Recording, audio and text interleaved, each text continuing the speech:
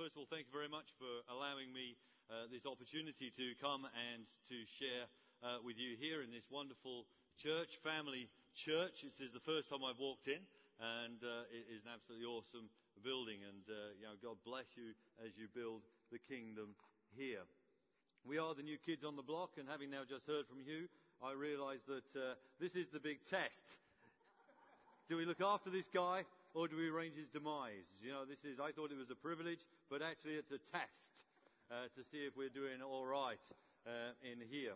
My name is Paul, and as Hugh says, I'm the pastor of City Church in Winchester.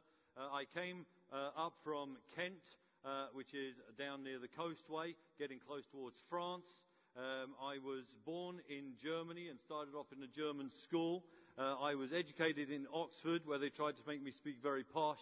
My parents are very Kentish, so they speak like that, although not necessarily all the way like that. And then I left home and I went and lived with some South Africans for a little while. So every now and then you might hear some weird old mixed up accent. But I'm English. All right? I am English, and I'm proud to be English. I'm glad to be here. About 20 months ago now, my wife Siobhan and I, along with our two girls, moved into Winchester. Winchester, we heard, is one of the most desirable places to come and live. And we were quite amused, having moved up from Sittingbourne, where things are maybe just a tad rougher than they are here. There was this guy riding a skateboard with his hoodie on. And we thought, they've got these kind of hoodie-type people. And he dropped his rubbish and stopped and got off his skateboard, picked the rubbish up, and went and put it in a bin. And we were like, man, this is a good place to live. Even the hoodie guys put their rubbish in the bin. What a blessing it is to come here to Winchester. When I first came here, we were very quickly embraced by the guys of Mission Winchester, and we were made to feel really welcome, and it was really good. And then I started to wonder why God had brought me here when they started to tell me about all the things that go on here in Winchester. And it seems like every church was running alpha courses everywhere, and there was the healing on the streets going on, and there were various conference things going on, and there were these massive churches, Church of England churches, New Frontiers churches, Vineyard churches. It was all happening, and I thought, man, it's just little old me. God, what did you bring me here for? But as I sat and I looked around and I started to get to know the hearts of the churches here, the one thing I started to sense, which I'd never ever sensed in any place that I'd been before, ministering in churches, is that we were all colleagues in a battle for Jesus Christ. We were not competitors against each other. And there was this wonderful sense of unity amongst the churches. And it just reminded me of Psalm 133, where God, and the word David brings out this psalm, and he says, what a wonderful place it is, where God's people dwell together in unity, where their purposes are the same, their hearts are the same, because there in that place I will command my blessings. And Lord, I thought you brought me here to this place just so that I can be blessed. It's going to be great. It's going to be great. We're on a journey and we're going to be blessed. And as I sat and I looked at these things, I thought, Lord, what could I say to such a people as this? And inside my belly, I felt this phrase come out that said, well done. Well done. Everybody wants to hear that. Well done. You've done a good job. The power of God has been moving in this land. It's been moving in Winchester. But listen, it's not over yet. Praise God. And then I thought, this is why I'm also brought here. When I was asked to speak here this evening, I immediately thought to myself, no. I thought, no, we're not going to do that. But then I kind of got down and I started to pray, and I felt that the Lord gave me a message for us this evening. I believe that God started to speak to me about the fact that within the Winchester area, everybody has been seriously busy. You've all been working seriously hard. That people have been getting into stuff, and it's been a hard journey. And you've all done really well, and you've got the big well dones. But I got this sense that people are starting to feel tired. People are starting to feel a bit worn down. People are starting to feel a little bit discouraged in many areas. And maybe some people are feeling that maybe there's something easier than this that we could do. And they might feel that they might just want to throw in the towel. and just say, hey, I've done my bit. I've done my bit. Many of you have invested so much over the years before. Many of you have invested huge amounts of money into some of these massive things that have gone on. You've spent time and energy and resources on people. You've expended what you could have done watching telly or playing sport, and you've given it to kingdom building. And as you've done all of these things, you've got to a place where you're saying to yourself in that business-minded line, has the return on the investment been good? Has the return on the investment been good? We have that sense, and I had that sense that God was saying, we want to encourage the people to build them up. You've invested much, and God is still with you. Discouragement can come to any one of us at any time. None of us are immune from discouragement. None of us are immune from getting tired. We all experience this at times. We all get that sense of, but sometimes we get that place where we want to quit out. But as I say, I want to encourage you this evening. I want to let you know this, is that the best is yet to come. The return on your investment is going to produce a yield that is greater than you ever hoped for. That God is about His business of building the church, which He said is going to be strong and powerful, and even the gates of hell will not prevail against it. And we've got to understand that what we've invested, God has taken and put on your account. And He's put it on store. And I want to say that God is going to do this because He is a faithful God. And when He looks on His faithful people, He commands His blessing, which is where we started off at the beginning of this talk. God is saying this, I believe. Children of Winchester, a new season is about to begin. And He wants you to be encouraged in what you have done. And this evening I want to take a little bit of a wander through the life of Elijah, that 9th century BC prophet. And we can find some amazingly practical demonstrations of how God is able to lead us from this state of discouragement, this state of haven't I done it all, to a place where we go, come on! There's more, and the best is yet to come. I hope you don't mind, but when I start thinking about what God is going to do, occasionally, as the people at City Church know, I can get a bit excited and I get a bit loud. God is about to do something amazing, I believe. And I believe that He wants to bless us even more than we've ever known before. Are you guys up for that? I'm sure you are. I titled the talk this evening, Out of the Embers. And tonight I want us to just kind of work through a little bit through 1 Kings and chapter 17 to chapter 19. We're not going to do all of it, so don't panic. I've been told how much time I've got, and I'm told that people carry bricks, so I understand that time is limited. But we're going to be working through. But to start off with, my key passage I want us to look at is 1 Kings and chapter 19 and verses 1 to 10. And if you'd like to turn that up, if you've got your Bibles with you, it says this. Now Ahab told Jezebel everything Elijah had done, how he had killed all the prophets with the sword. So Jezebel sent a messenger to Elijah to say, may the gods deal with me, be it ever so severely, if by this time tomorrow I do not make your life like that of one of them. Elijah was afraid and he ran for his life. And when he came to Beersheba in Judah, he left his servant there. And while he himself went a day's journey into the wilderness, he came to a broom bush, sat down under it and prayed that he might die. I have had enough, Lord, he said. Take my life.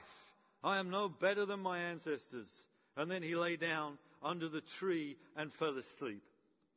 All at once an angel touched him and said, get up and eat. He looked around, and there by his head was some bread baked over hot coals and a jar of water. He ate and drank, and then he lay down again. And the angel of the Lord came back a second time and touched him and said, get up and eat, for the journey is too much for you. So he got up and ate and drank, and strengthened by that food, he traveled 40 days and 40 nights until he reached Horeb, the mountain of God. And there he went into a cave and spent the night. And the word of the Lord came to him, what are you doing here, Elijah?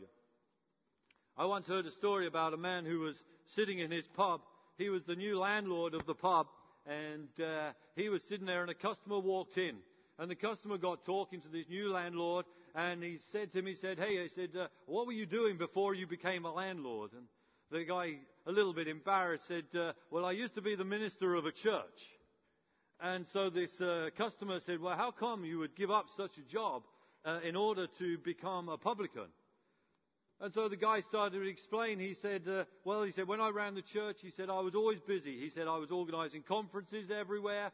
He said, I was organizing all the youth work everywhere. I was getting all these people coming around to telling me all their stories, and I was trying to make everything right for them. He said, I was trying to get people to turn up to things that I'd put on. He said, and then once I got them to turn up, I was trying to get them to turn up on time. And he said, and then there was always that mad rush to leave the building, and I was trying to encourage them to stay. And it was just such hard work.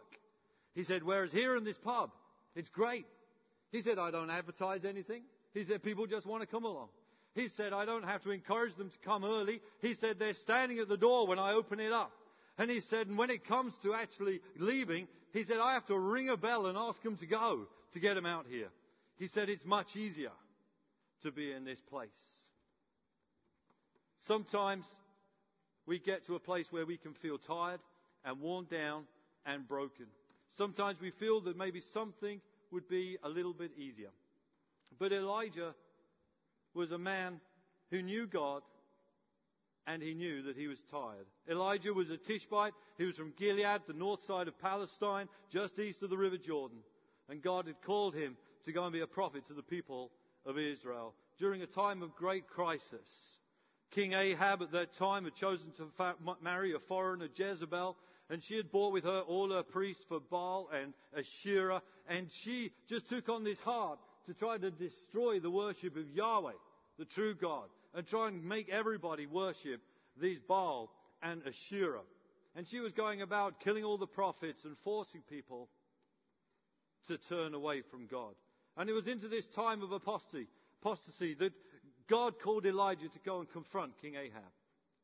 And you know the story where in 1 Kings 17, starting at verse 1, Elijah turns up and tries to present some of his credentials and tries to present to Ahab the reason there is going to be a need for change because of the sin in this land. And very boldly, Elijah says to Ahab, from this time on, until I say again, there will be no rain or dew over the next few years. And then he left and went off on his way.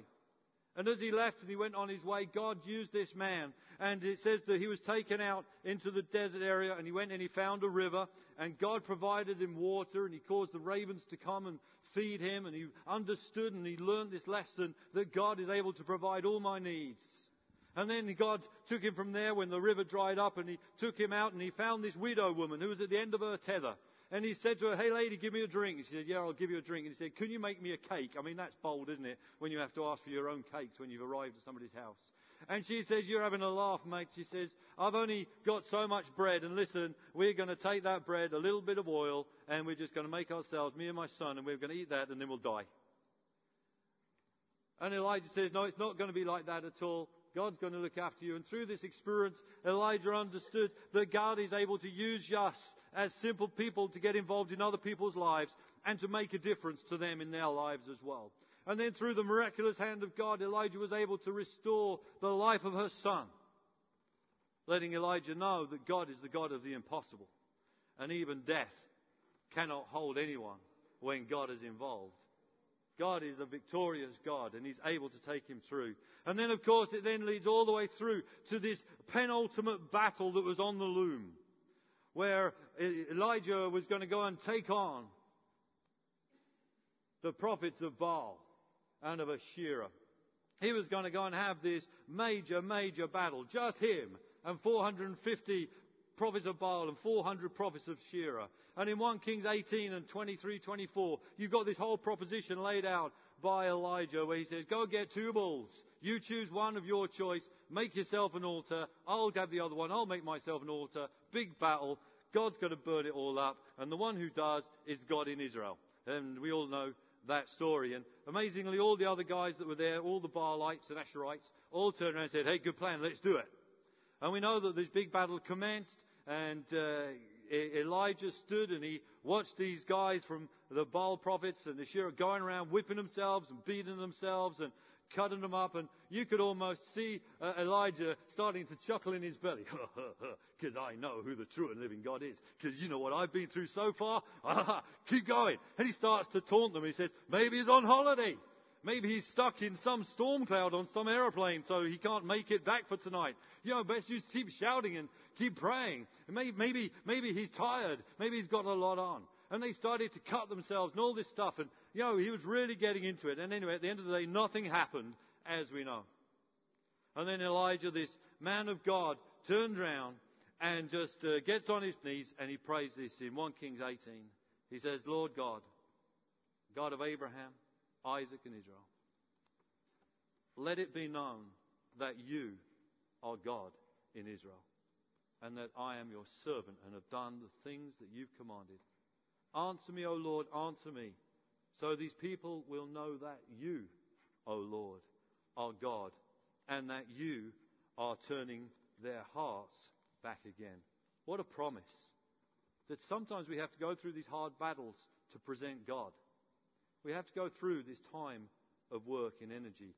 Anyway, we discover that immediately, bam, the fire falls from heaven.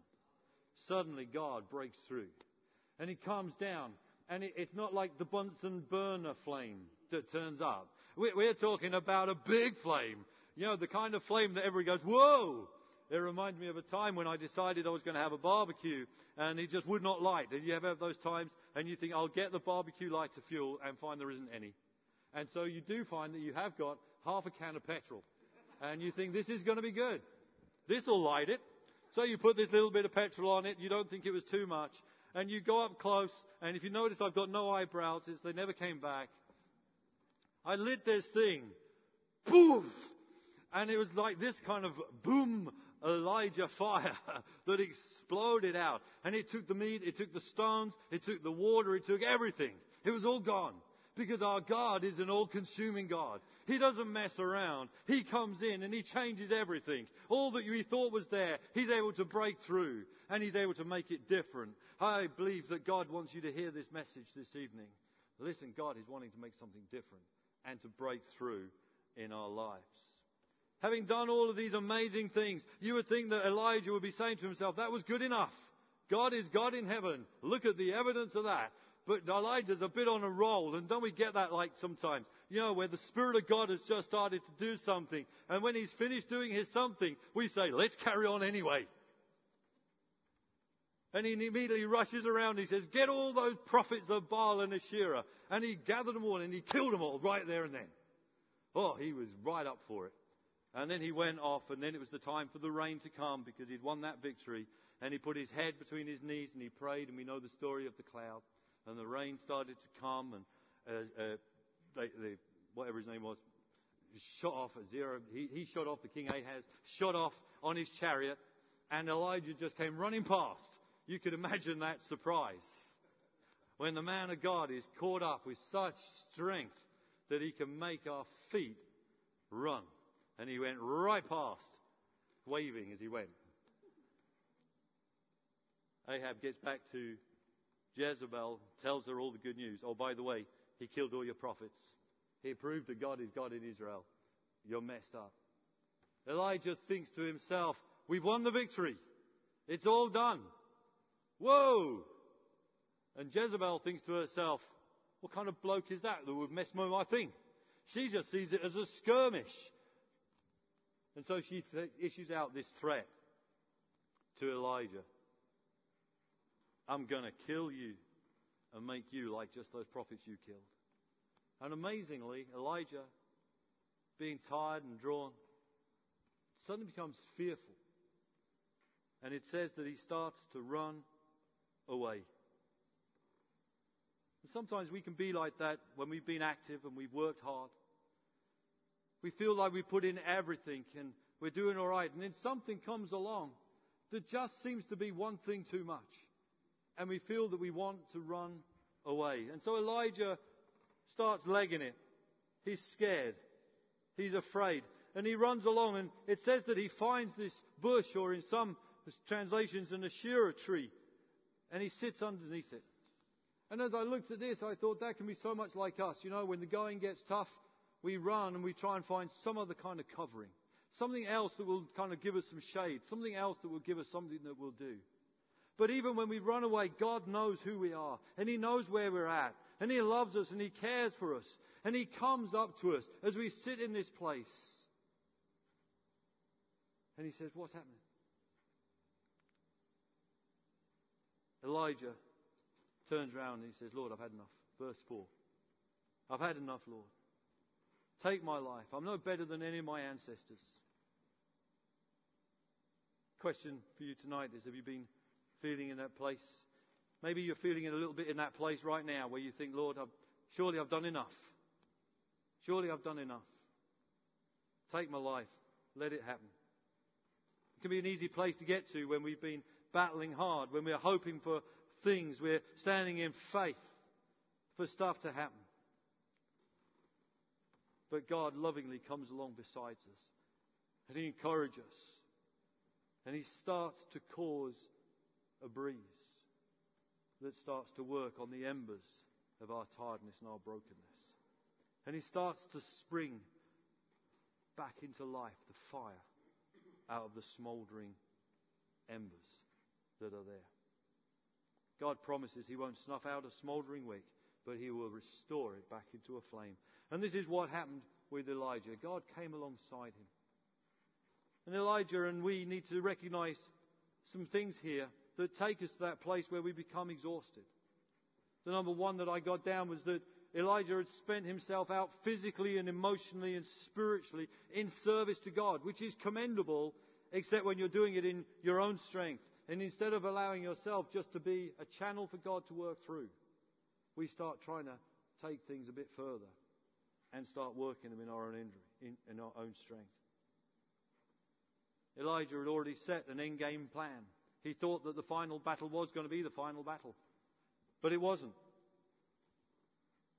It just became a starting point for something new, so he was disappointed. Elijah had set the standards of himself by comparing himself with other people. When he turned around, he said, I'm no better than my ancestors, my fathers. God doesn't want us to compare ourselves against anybody else. He wants to compare ourselves to how we're doing with what God's called us to be. And you may think that what you're doing is very insignificant, but I've got to tell you that your insignificant feelings are wrong. Because even in the small things, you are a significant person to God. And if we can do really well in the small things, God says that when you've been faithful in the small things, He will cause you to rise and become doers of great things. We don't need to compare ourselves against other people. Elijah saw himself as the only one. I'm the only one left. He completely forgot about the 100 prophets that were hidden in the hills by Obadiah. He wasn't on his own, but he just took it on himself that it's my responsibility. And we need to be very careful thinking it's just down to me. Because the promise is this: God has set us in families. He's made us to be part of a body. And every part of the body is important. And we all look after each other. We're not the only one. We're one of a gang. And we're all in God's gang. And God is going to be the head of that gang. And He's going to look after us. We're not the only one. And finally, Elijah lost hope for the future. He thought his life was at an end. And the Bible says that a people who have no vision perish. A people who lose where God's taken them to stop running. We've got to keep a good vision that God, who's begun a good thing in us, will bring us through to a time of completion. And He will strengthen us and restore us. So how does God want to lift us up and prepare us for this new season ahead? I took just 3 aspects from this reading in 1 Kings 19. The first one in verse 5, it says, all at once angel touched Elijah and said, get up and eat. There's something actually very sensible about being looked after physically. I know when you look at me, you can see that I spend many hours down the gym and trimming myself up, but maybe not. But we need to look after ourselves physically. God made us. He designed you. And He says, look after yourself. You see, one of the quickest ways to get burnt out is to actually stop looking after yourself. And the greatest gift you can give to the body of Christ in which you are serving is the best you that you can be. The fit, healthy, well-fed, up-for-it person. Not the burnt-out, tired, fed-up, overweight, sad, miserable person. You're not a good example. You know, when you walk up and you say to the people, "Can I tell you about Jesus?" And they look at you up and down and they say, "I've got enough problems already, man." We've got to be someone who's able to stand strong because we are fit in Christ. We have been looked after. God wants to come in and He wants to get us to be in a place where physically we are well. And He restores us. And when we're feeling tired, and it's good to hear these guys going away on their sabbatical. They're going to go away, and do you know, when they go on the sabbatical, they always set aside away for the gym and healthy eating and massages. It's part of being on a sabbatical. It's great. I'm looking forward to my first one. And, it's going to be a good thing. But we need to look after ourselves. The second thing that I've got in there is that God wants us to start looking again at what His provision has been. Because what God has done, He is able to do again. And we find in verse 6, it says that He caused Elijah to look around, and there by his head was a cake of bread baked over hot coals. Do you know, God has already put in place all that you need for your provision. But sometimes we have to look around. We have to stop looking in at ourselves. We stop having to look at ourselves and say, "Man, it's so bad, it's so broken, I'm so fed up." We have to turn around and say, "Listen, I see what God has done, and I'm believing for what God is going to do. I know where He's been at, and I know what He's going to do with me. And I know that He's going to provide my needs according to His riches in glory," as it says in Philippians 4:19. He just wants you to know that His provision is already in place. He's already there. But He challenges you and says, "Will you look around and see what I've got in store for you?" We need to start looking with some fresh eyes for some fresh things that God is looking to do for us. We need to become a people who start to rise up with songs of thanksgiving, and the worship was great this evening. But we need to be a people who constantly, in everything, are worshipping God and giving Him thanks and praise. We're not going around saying, "Lord, I want to say thank you for my broken leg." We're saying, "Lord, I thank you that in spite of my broken leg, you are still Lord. And you're going to take me through this time." We're not praising Him for what we've got. We're praising Him for the victory through what we've got. He's leading us through and taking us out the other side. His provision is already in there. And finally, God wants to meet with our spiritual needs. Verse 11, the Lord said, "Go and stand on the mountain in the presence of the Lord." And when the disciples, going to the New Testament, when the disciples who had been walking with Jesus discovered that this great Messiah who was going to make a great change had ascended into heaven, and at this moment in time, nothing seems to be very different. Jesus said to them, "Go and wait in the city and wait for the gift that God has got for you." And they stood in the city and they waited. And we are told that there was the sound like mighty rushing wind, and there was like flames of fire came and fell. And they were empowered again for the task. And so out of their sadness, out of their brokenness, out of that sense of loss, suddenly they rose up and they suddenly realized that in Christ Jesus, something brand new has been released. Something amazing was going on. They are suddenly a new people. They were suddenly empowered. The broken down Peter, who was scared to say anything when they said, "Are you with Jesus?" is suddenly the courageous one that says, "That Christ who you crucified, He is alive." You see, when the Spirit in us starts to get refreshed and restored, suddenly we become the people that God called us to be.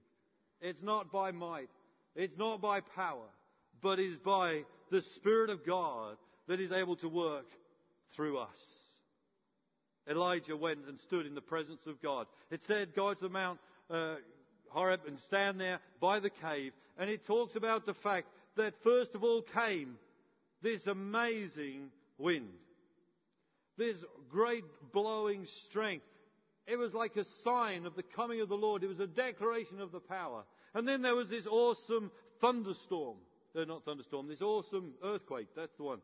I knew it was something bad. There was this earthquake that rumbled, just declaring the awesome power of God, that He is sovereign over all. but in all these things that were going on, the fire that came past, that cleansing fire, we're told that it was not in those things where God was at. They were just preceders. But the presence of God came in the stillness, in the gentleness, and in that silent whisper where the presence of God was. Where those words that said, "You are my child, you are under my wing, I care for you." These words that were able to be said, that gentleness that restored Elijah to say, "I am still a child of God." The man was restored and refreshed, and he was ready to take on the new season.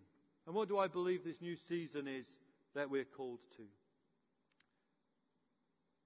Really, out of 1 Kings 19, verses 15 and 16, it says this: "The Lord said to him, go back the way you came.